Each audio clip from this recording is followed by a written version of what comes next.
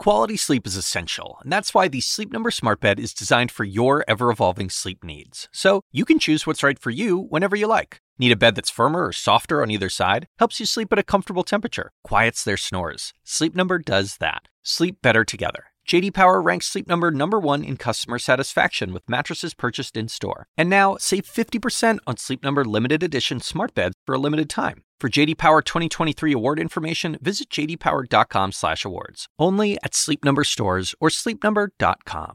In the winter of 1777, it was harsh and cold as the Continental Army marched to Valley Forge.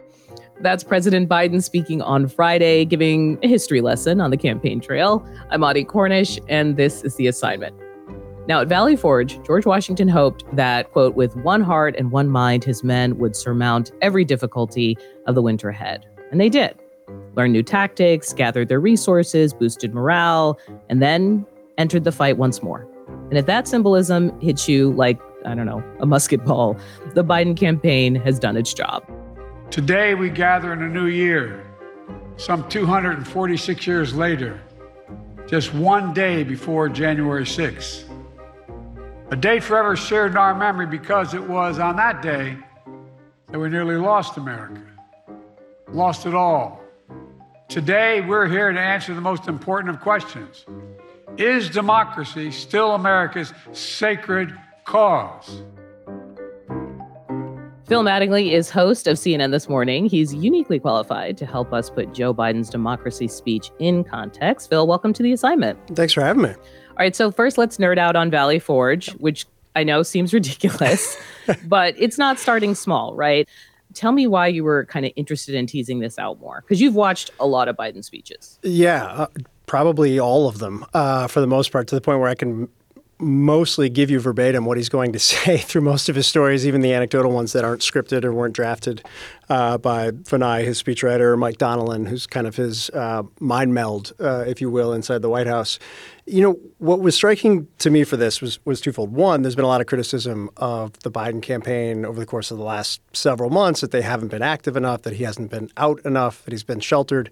And this was really kind of the big moment of 2024, the first real campaign event he's had since he launched. And it felt like a kickoff. Yeah, like, I don't know if exactly. there was a sale on flags, but like the whole imagery, they made up for the fact that they weren't outdoors. Yeah, with this, they went very intense official imagery. They went big right off the bat, which is an interesting contrast given the criticism they've been facing. But for me, it was more of the imagery and the content of the speech and how it tracks back since he announced his presidency. And I understand people might not remember 2019, April 25th, 2019, when then Vice President Biden announced that he was running for office, with a lot of people who weren't sure that he would be able to do it, and a primary where he looked terrible for a large portion of the primary until he ended up just sweeping through. But it is so at the core of who he is, both as a person, as a politician, but also how he's operated inside the White House. In what way? In the sense that for him, Charlottesville, with the marchers with torches, that was, I think, shocking to the entire country, was the moment where he decided that I'm going to give it another go. And that through line of that moment through the entire 2020 campaign, of which there were speeches in Warm Springs and Gettysburg, FDR for Warm Springs, Abraham Lincoln for Gettysburg, through the first 3 years of his presidency, where he's talked constantly about the battle between autocracy and democracy, and also in the lead up to the 2022 midterms, where he had a speech on democracy in Philadelphia. And it's not because people are telling him outside of his very small unit of advisors, this is the winning political argument. It's actually quite the opposite. It's because he is of the mind that both for the country and the kind of place in the world, but also the moment we're in, it's the message that people need to hear to draw the contrast. And draw the contrast, I feel like, is code for something. It's like political speak, right? Yeah. It means like show everyone how you're different. Because I feel in a way the political class knows that there's a bunch of people out in the world that are like, I don't know, it's all the same.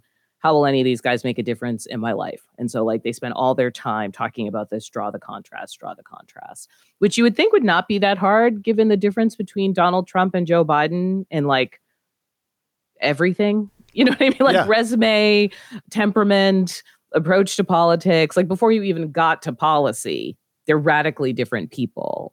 Does Biden actually see himself kind of connected to those historical figures? I think he sees the moment as connected to those historical moments. And I think that's an important difference. I don't think... Okay, but like in 2020, it was Gettysburg, right? This is the site of Lincoln's Gettysburg Address. So in a moment like that, what is, like, he's trying to say... The country is at its darkest place. What is the comparable historical moment that can help draw that out, right? Can help show people that there's a path forward. And I think so much of his, both not just during his campaign, but also in his first year or two in office, was trying to convey to the American people that it has been bad before and we've found a way out of it. We trust ourselves to find a way out of it. We always find a way out of it, believe. To some degree, believe in yourselves, believe in the country, believe in what we've done. And I think both Warm Springs, FDR was, coming out of the Great Depression into World War II, the very real possibility that fascism could not only take over Europe, but the entire world, and the country found a way. We've been through terrible times before as a nation, and we found our way out of it if you pursue the belief in the system, belief in the pillars of what has made the country what it has been over the last 240 plus years. And if you don't follow the path of those who history has repeatedly shown only exist to further divide society. Now, it is absolutely fair to make the argument that his predictions of coming out of the darkness and of the divisions being able to be healed, of the cooling of tensions and passions have been way off. But there's a view that he still holds today, which is it's just going to take a little longer. It's going to take a little longer because I don't think anybody expected Trump to still be where he is. How does this compare to the oratory of Barack Obama? Because Barack Obama also had a very our better angels kind of dialogue, and obviously was a very different time. Like now we can really say without irony that was a hopeful kind of period, at least when he first came to office. And I do feel like there's a great difference between these men when it comes to oratory, messaging, and how they try and rally the country. And I kind of wonder from your position, I don't know how much you covered the Obama folks, but how does it feel different to you? So I covered 2012. I covered Romney in 2012 for a few months. Then I covered the Obama White House for 2 years. It is night and day, to be honest with you. They're just everything about them is different, which is at the core of why their relationship, and it's 6 other whole podcasts aside, their relationship is so fascinating. But their approach is different. How they speak is different. Their ability to deliver their message is completely different. And I think, there's a bit of a complex there sometimes with the Biden folks, but they would acknowledge in their candid moments that Obama was a uniquely, generationally talented individual when it came to conveying his message. I think Biden is more kind of from the gut, blunt force, this is what I feel, not soaring rhetoric. People connect to it because they can hope and dream off of it. Right, which gets him in trouble sometimes, which he admits when he speaks off the cuff. And then you've got lots of communications people kind of scurrying around trying to but here's the irony collect his thoughts, literally. Yes, totally. And it's a huge reason why they have kept him somewhat cloistered and sheltered and inside of a bubble over the course of the last 2.5 years, which for the life of me, having covered him very closely when I was at the White House, I will never understand. Wait, why? Because one of his primary issues right now is that he's the oldest president. He woke up this morning the oldest president in history. He will wake up again tomorrow, the oldest president in history. Every day he wakes up, he'll be the oldest president in U.S. history. And that has become a bigger issue than I think they expected it to become. The fact that he is a very capable speaker and is, in fact, in all of my interactions with him, quite with it, from a cost-benefit perspective, doesn't it net out in your favor for people to see that, even if he flubs once or twice or says some things that you wish he wouldn't have said, versus whatever it is they're dealing with right now? So let's try and make sense of this moment where you and I saw, all of a sudden the White House communications people were on every network and TV show kind of talking with anchors. He came out and did a speech. Do you actually see a pivot? Are they getting out more? Is this a response to the last couple of months saying look, you guys aren't doing a good job conveying whatever your achievements are? think about their reaction, and what do we see? I think they all converge into one on some level, which is they hear the criticism. I think it's very true that they scoff at a lot of it. I think that they have massive chips on their shoulders because they were told they couldn't do it in 2020, and they did. They were told they're going to get wiped out in 2022. I hear they keep like a spreadsheet of people's comments. I literally read that for the first time a couple of days ago. Or like a vault of pundit commentary. No, they're very aware of what people say and how they say it. And look, I'm okay with that. Like, if you want to be motivated by things, do your thing. I think that they spent the last year building a campaign, and intentionally so. I never had the sense in reporting on them while I was at the White House that they were going to do big kickoffs or big events or any of that type of stuff in this first year. They're doing a lot of under-the-hood stuff as opposed to kind of out-in-public stuff. At the same time, they recognize that some of the criticism had merit, and I think at the same time they recognize that like Trump's out there, and Trump's dominating the Republican field, and Trump has managed, and I think in part this is because he has a much more professional operation with him this time around, that they have managed to keep him out of like the day-to-day in a way that actually hurts Biden, right? Like I remember he is spending that time kind of in court, but. Yes, but like he controls those moments, right? Where like he's walking in, he has the big photog moment and like maybe says 2 or 3 things to a pool cam and then walks away.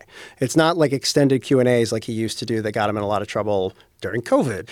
And I remember like a couple months into Biden's time at the White House, one of his senior people sitting down and being like, man, I hate myself for saying this, but I wish he was still on Twitter because that would help us because people have forgotten like just how insane that time period was. And it's because like people aren't on Truth or whatever it's called. People aren't watching his campaign rallies. So many people in this moment have just completely tuned out of everything for, again, a very long discussion and fascinating discussion to have at another time that like they've had a hard time harnessing, this is real. Like we're doing this again, whether you like it or not. And this is going to be a binary choice.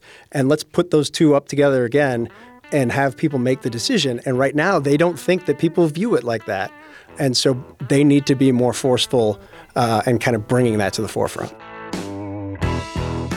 I'm speaking with Phil Mattingly, and we'll have more after the break. This podcast is supported by Sleep Number.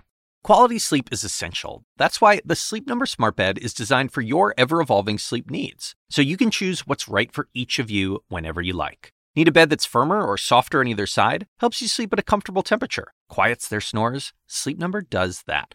Only Sleep Number Smart Beds let you each choose your ideal comfort and support. Your Sleep Number setting. Sleep Number Smart Beds learn how you sleep and provide personalized insights to help you sleep better. All Sleep Number Smart Beds feature cooling, pressure-relieving comfort layers for soothing sleep throughout the night. Temperature-balancing bedding is designed to move heat and moisture away when you're hot. When you're cool, they hold their energy to help warm you. Sleep better together. J.D. Power ranks Sleep Number #1 in customer satisfaction with mattresses purchased in-store. And now, save 50% on Sleep Number limited edition smart beds for a limited time. For J.D. Power 2023 award information, visit jdpower.com/awards. Only at Sleep Number stores or sleepnumber.com. Apollo, the god of music, was also the god of medicine, right? So there's been a long time link between music and sound and health. That is my favorite fact of the month. That Apollo, the god of music, was also the god of medicine. I'm Meghna Chakrabarty. Let's explore the world we're living in every weekday with On Point from WBUR, Boston's NPR. Find and follow On Point wherever you get your podcasts. I'm back with Phil Mattingly, anchor of CNN This Morning and former chief White House correspondent. Phil's been talking with us about campaign speeches, the Biden White House, and messaging in this campaign. So you said something that a lot of people have long criticized / suspected of us as reporters, but you're saying has some merit, which is that there was some value to Trump being on mainstream social media like Twitter. I don't know that I think there was value to it for my life. There was value from, I think you talked to, and it's not just inside the White House, I think Democrats have come more to the idea of when he was on Twitter, you saw it in real time and everybody saw it in real time. And for some reason, Truth Social just hasn't quite taken off yet to the extent where it seems like it's going to be bankrupt every other quarter.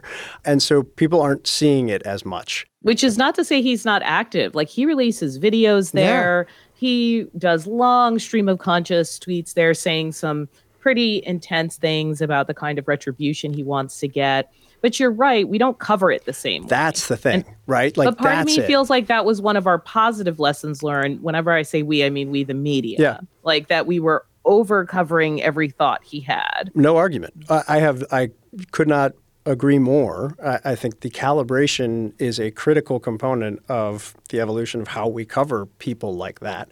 But I think at the same time, if you're a political hand inside the Biden campaign that knows that you're going up against this guy, and you watched in 2020 during those COVID briefings in the White House briefing room, which went forever every single day, and he was talking about, shooting people up with bleach, like there was some merit to that. If, to use the buzzword, if you wanted to draw a contrast, like that's helpful.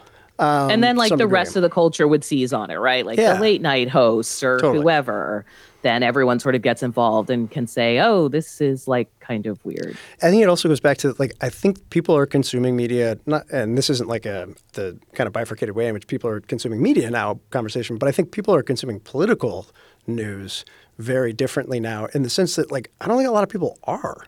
I think people are so tuned out, and it's like, the whole kind of vibe of the moment of like, I'm just so tired of everything and I don't want to deal with this again. I know. I was talking with Tara Palmieri, the Puck reporter. She's a political reporter. And on her last podcast, she said, democracy is important, but I don't know that everyone's thinking about it. It's like how men always think about ancient Rome. Which is like a couple memes. Are you one of the men who think about ancient I'm not. Rome? And like one of our kids, I don't think this is a real one thing. Of our this kids on the like team, like I try and stay attached to my youth with the younger folks on our team who like asked me after the show, like, do you think about Rome a lot? And I was like, no, never. Why? And then it took me like another 2 hours to understand why they were asking. Google it, try and get the joke. Everyone who's listening who doesn't know, count yourself lucky. Yeah, exactly. And also know that Phil looks like he's about 28. So the fact that he's calling anyone the kids is like a total delight to me. But it does get at what you're talking about, that people's minds aren't there yet. And I know I was like in a mall a few days ago and the person selling me jeans said, okay, it's not really going to be Donald Trump and Joe Biden, right? Like, she was like, tell me the truth. And I was like, girl, that's the truth. You in danger. Like, this is the thing that's happening. But there is still, and I don't blame them, because between the court cases, the attempts to throw Donald Trump off the ballot, the calls from inside the House, quote unquote, with Democrats saying like, hey, Biden, maybe you should step aside. And the wild couple of years the country has had, there is this sense that like anything could happen. Yeah, and I think there's, to your point, there's some merit to feeling that way. Anything is not these two guys on the team. The thing I would say, I mean, you've probably had a dozen of these conversations. Like people would call me, friends who aren't in politics, don't care about this stuff generally, like buddies from college who live, way away from Washington, D.C. and be like, yeah, okay, but like Gavin's really going to run. Right. Or like somebody else is like they're just setting this up for something. And I'm like, guys, like, I promise you, like I talk to his closest advisors on a daily basis. This is real. Like, this is not like everybody's in line. Like once you got the National Dems to line up behind him, like it's over unless he makes a different decision. And barring health, like there is no different decision. And to your point, I think that it's just too late in the year it's too late in the year. But also like he's the infrastructure. He's like, it's his team. It's him. And it's hard to just hand that off. It's at this stage, like how? I don't know of a pathway. Once filing deadlines happen, like all that type of stuff, the kind of mechanics of things. But I think more broadly is that like he wants to do this. He's the incumbent president. I think more importantly, very early on, and his team doesn't get credit for this, but like they locked in, they ensured that every major national Democrat was a campaign co-chair, was on the team. And they weren't doing that because they thought that the threat was coming, but they were doing it because it was a talented new generation of up-and-comers they wanted to protect and elevate. But they weren't unaware of the conversations that were happening. It's the same with the primaries process, the order in which the primaries are. Like, they made a lot of moves between who they got behind Biden in their campaign and the structure of the primaries that I don't think people give enough credit for them. They were damn politically savvy to ensure that their boss, if he decided to run, which I think everybody assumed he was going to up until the moment he announced, that he would be in the best position possible within the Democratic Party. And that essentially eliminated, strangled any opportunity for anybody else to step up without him making the move first. So do we expect the president to do some kind of "I feel your pain" economic speech at some point? Or because the very next one, which is going to be happening on the day we are taping this, we're having this conversation on Monday the 8th, and he's going to be at the Mother Emanuel AME Church in South Carolina.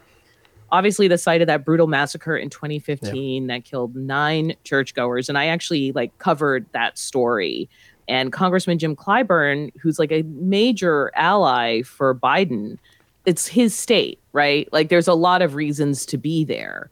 But what's your sense of why they're there? Like, how does it fit into this narrative? I think there's a couple. I think one, like black voters are the cornerstone of the Democratic coalition, period, end of story. Black voters are 3 of the 4 cornerstones of Biden's coalition. Right, just by virtue of raw turnout. By turnout. Strength and consistency of turnout. Yep. And South Carolina is the reason that Joe Biden's president. He's the reason and possibly the reason Kamala Harris is vice president. Yes. Jim Clyburn extracted a lot of concessions, let's say, out of Biden for helping to orchestrate that turnaround in that campaign. Concessions that ended up benefiting Biden. It's why South Carolina's moved to the first part of the primary calendar, but it also means that, Biden folks, there's some pressure there to perform in that primary, which you might say, well, wait, what? There's a primary, the vote, they want people to turn out. They want a strong showing. No, they don't think Dean Phillips is going to, beat him in New Hampshire where he has to be a write-in candidate or any of that type of stuff. But they realize that perception matters a lot here. Right. Momentum matters a lot here. And so if all of a sudden, Cornel West wins some significant point of young voters or black voters, or just if someone else makes a real showing, I guess it would add fuel to the fire that he has a problem. Right. And I think that if you know his operation, they're building right now. The Valley Forge speech is to connect to, it's yes to have the flash, this is the big launch moment, here we go.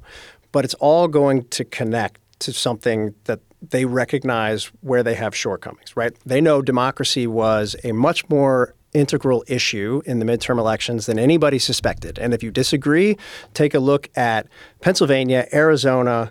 You can kind of go up and down the list of Michigan governor's races, Secretary of State races, AG races, where Dems wiped out election deniers in race after race after race, which they found very validating and also kind of a lesson that they learned. So there's that. If you go to the speech on Monday, black voters, critical, yes, to their coalition, essential, but also an area where they have seen a lot of slippage, where they know that they have work to do. So there's that. And which slippage meaning the polls every once in a while that say 1 or 2 percentage points of black respondents might say, I'd consider voting for someone else. Yes, and particularly black men. And you and Ashley Allison had an amazing conversation about this in your show last month, I think.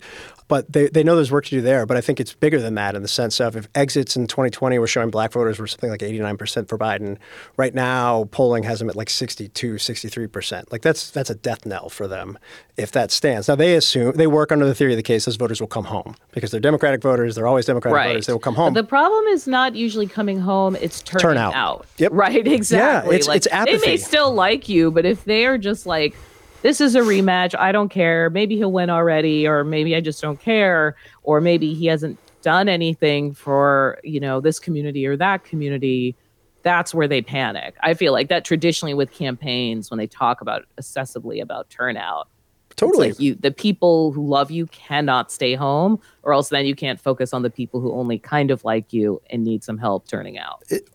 Especially in an election where your base is what will, the sliver of people that are persuadable or that are in the middle or whatever you want to call it is so much smaller than it has ever been and has just grown that in that direction over the course of the last several cycles. And so I think that you will see kind of a continued build. There will be young voter stuff. There will be all of the pieces of their coalition as they thread over the top of it, the democracy argument, trying to continue to reach out to those folks, the suburban voters, the kind of the white middle-aged women voters, where they have, it's not just democracy, but it's freedom. So then you kind of loop in abortion as well, which is, I think, what they think is by far the most effective message and issue they have. So I think that they know they have a plan. I think that and it will build over time. And I think that's what we're seeing the start of right now. And the other thing I'd flag too is like the State of the Union speech is a big deal for them. And they know that'll probably be the biggest audience, with the exception of maybe a convention speech, that he has this entire year. And so a big part of this first 3-month period of the election year is building towards that. And that's what I think you see every event kind of drive towards that moment. Phil, thanks so much for getting into this. I know it seems a little nerdy, but fundamentally campaigns are about information and shaping information, right? That the voter gets before they make their decision. And it helps to have someone like you to kind of figure out what we're looking at. So thank you so much for coming on the show. You know, Audie, after putting up with me for an entire week on my show. I did. And it was so early in the morning. And waking up. So early. Living in a hotel, it was anytime you need me, I'm grateful and honored to be on. I love it. Maybe State of the Union. That'll be another one because like you, I've covered so many. It's tough. It's tough when you've covered a lot of them to make them sing. It feels like a piece of theater. I think for the public, they're like, wait, why do I care about this? How is this different from the last one? And they're still fascinating to me, like you. So we'll nerd out on that when that comes up. Love it. Can't wait. Bill Mattingly is former chief White House correspondent for CNN. He's now the host of CNN This Morning. That's all for today. We'll be back with new episodes on Thursday. The Assignment is a production of CNN Audio. This episode was produced by Dan Bloom. Our senior producer is Matt Martinez. Dan DeZula is our technical director, and Steve Lichtai is the executive producer of CNN Audio. We got support from Haley Thomas, Alex Manasseri, Robert Mathers, John Dianora, Lenny Steinhardt, Jameis Andrus, Nicole Pesaru, and Lisa Namerow. Thanks as always to Katie Hinman. I'm Audie Cornish. Thank you for listening. Quality sleep is essential, and that's why the Sleep Number Smart Bed is designed for your ever-evolving sleep needs. So you can choose what's right for you whenever you like. Need a bed that's firmer or softer on either side? Helps you sleep at a comfortable temperature. Quiets their snores. Sleep Number does that. Sleep better together. J.D. Power ranks Sleep Number #1 in customer satisfaction with mattresses purchased in-store. And now, save 50% on Sleep Number limited edition smart beds for a limited time. For J.D. Power 2023 award information, visit jdpower.com/awards. Only at Sleep Number stores or sleepnumber.com.